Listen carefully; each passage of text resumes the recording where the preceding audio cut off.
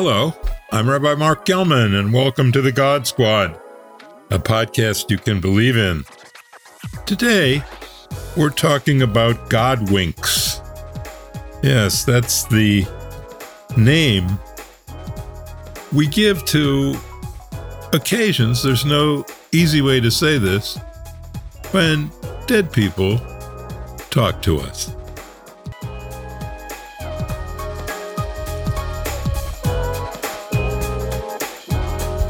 So I have had several communications from readers of my column, which you can get at God Squad by Googling God Squad articles by Mark Gelman, and which will be developed by people who call into our podcast and leave messages there.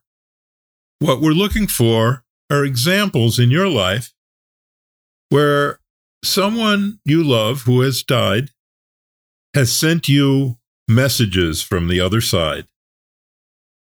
There was a man who was connected with Good Morning America, as I was, and has become a friend.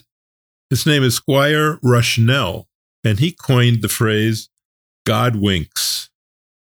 He wrote me a letter. Hi, Rabbi Gelman. I'm the God wink guy, Squire Rushnell. I've long been an admirer of you and your late colleague, Monsignor Tom Hartman. Great work, fabulous title, The God Squad. The term God wink was coined in my first book, When God Winks. Subsequently, my dear wife and I have turned out 12 books filled with astonishing God wink stories. And I wish you wondrous God winks. So thank you, Squire, for coining such a wonderful phrase and for admiring the title God Squad. And we need to turn to what you discovered and what you named, and that is the unique, unprecedented, sometimes spooky connections that many of us have had, others have felt in different ways from people we love who are no longer with us because they're dead. In my letters from readers and friends and reflecting on it, I've encountered what I would call 4 different types of communications from the other side. Let's start with the most dramatic. Those are supernatural events with verbal communication. So something happens that just doesn't fit natural law, and it comes with words. It's as close as you can get to getting slapped across the face by someone from the other side who says, hey, wake up, I'm trying to get to you. Now, I already told you in our first episode of the second season of the God Squad podcast about my dear friend Tom Hartman, who communicated with me after he was dead. Yes, that's right. He appeared, as I told you, to a friend, Mike Pascucci, who was shaving one morning, and Tom came to him, the ghost of Tom, the voice of Tom, said, you're going to have lunch with my best friend today. I'd like you to tell him that Saul thinks he's in charge of heaven, and heaven's the most beautiful place I've ever seen. And of course, Michael had no idea who Saul was, and he asked me, who is Saul? And I told him, my God, Michael, Saul is my dead father, who passed in 2007. And that kind of humorous version of my dad thinking he was in charge of heaven, first of all, was exactly the kind of humor that Tom had, and also the way my dad sort of carried himself in life. So there it was, a direct communication. Violates all natural law. And what do we do about that? To tell you, I smiled. And I felt gratified to know that Tom is all right. His soul is with God, something I never really doubted. But many of you may have that as well. It's sort of the Grand Slam home run of talking to dead people. Another type of God wink are supernatural events with no verbal communication. These are interesting, and you just never know if the person telling you is telling you the truth. I'm not a cynic about these things, but I'm also not a crazy mystic. And I don't know, but the stories I've heard are amazing. One reader wrote in that they were in bed, and all of a sudden books flew out of a bookcase and across the room. A woman wrote to me, "I have no doubt whatsoever that the dead have the ability to make contact with the living. Being close to my husband's grandmother, I was nudged by my mother to stand in line during All Saints' Day ceremony to sign her name in a book to receive prayers from the parishioners. Just as the person in front of me walked up to sign a name, the smell of Grandma's perfume was very apparent. I looked around and there was only a man behind me. I smiled with a warm heart that she was there with me. She also visited her daughter, my mother-in-law, on the first birthday after her death. On that day, my mother-in-law, being home alone all day, was surprised to find a ceiling fan on in her room. It was not on a switch. It was a pull chain. She had to climb on her bed to turn it off. She knew it was a sign from her mother. And after my sweet sister died from a terrible disease, and being close to her, I was devastated. My father often called her his little bird because she was small in stature. Soon after, bluebirds started to appear in our yard, which never happened before. One would also follow me on my walks in the neighborhood, from lampposts to trees. While my parents and brother were visiting, we were all sitting outside, and two little bluebirds sat in the tree close to us for almost 30 minutes. A memorable and special moment for all of us. Love what you do.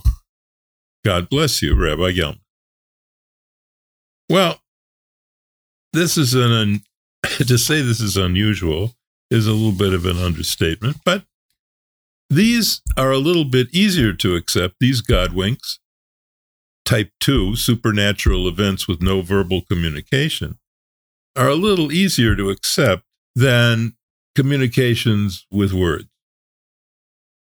The fact is, these are strange events, and we have no way to explain them. But on the other hand, there's no verbal communications, so we aren't exactly sure what they are. There's lots of letters I've received from people like that who talk about birds coming near them and ladybugs and butterflies.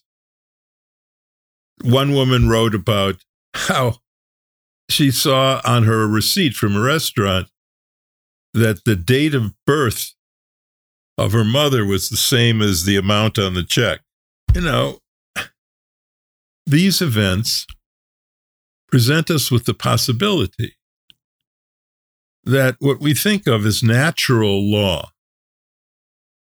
isn't so natural all the time, and that there may be ways that our loved ones have to contact us using the animals of nature or ceiling fans that turn on by themselves.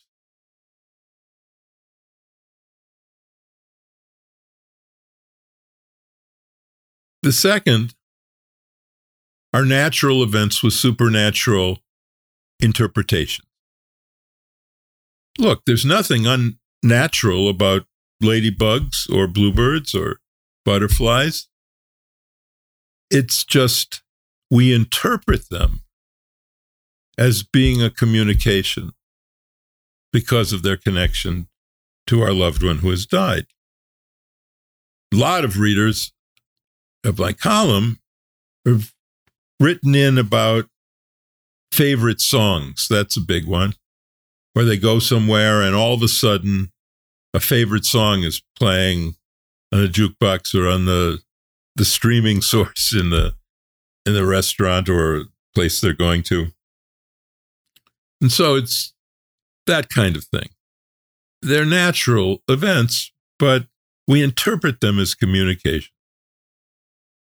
And then finally, there's communications that I feel most comfortable with.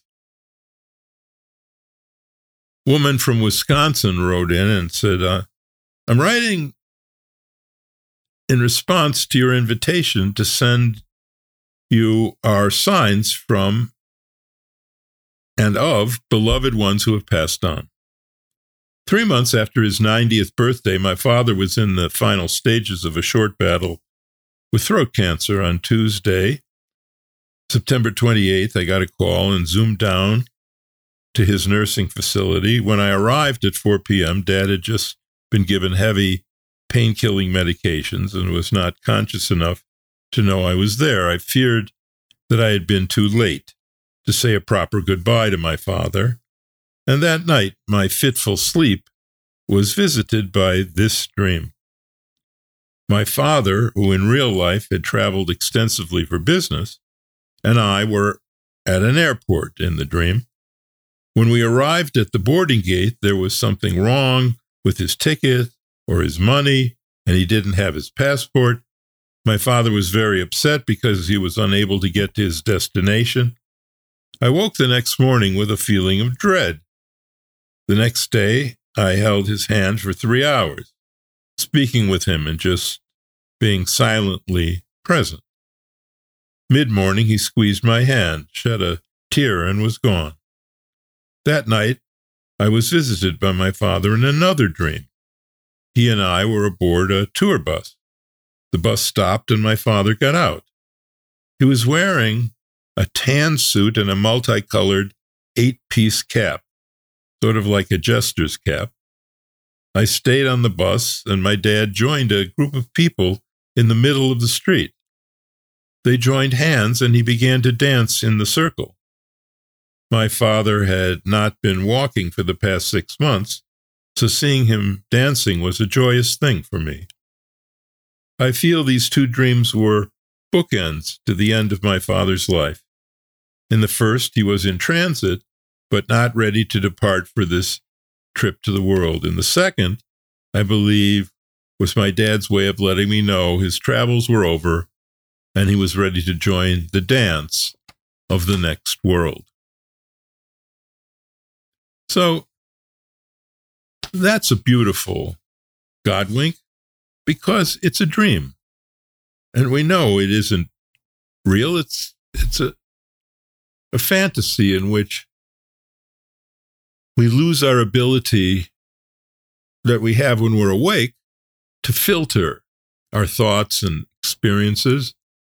And when we dream, those filters are down and visions come to us. And when someone dies, that's exactly the kind of vision you'd expect. What you're receiving is a message. And this is really the point of God Winks. And that is the people we love who have died and who are trying to communicate with us are not doing it to shake us up or to do some supernatural trick. They're doing it to convey a message. And that message is, I love you, I'm all right, and go on with your life. That's a very important message.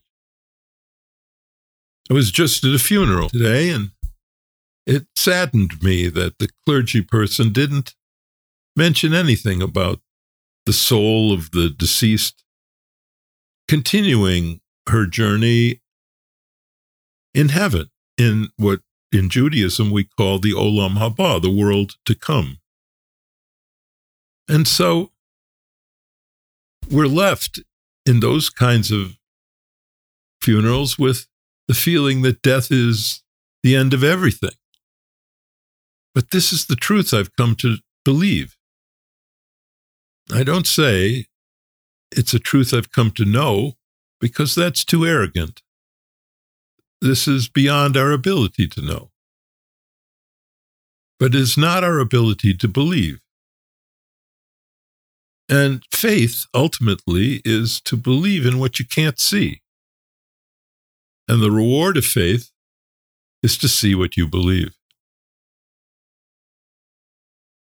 So, God winks our opportunities for people who loved us to say that death is not the end of us. Death is not the end of us. And that our souls have a spiritual journey that continues beyond the grave. If you have a God wink, please put it on the podcast on the website, which is GodSquadPodcast.com. I'd love to hear from you. I'm Rabbi Mark Gellman, and thanks for listening to the God Squad. God Squad Podcast is a production of the Mark Gellman Institute. And this episode was produced by Steve Lubetkin. And until next time, you can find us on Google, Apple, Spotify, and many other fine podcast locations, and sign in directly. God bless us, one and all.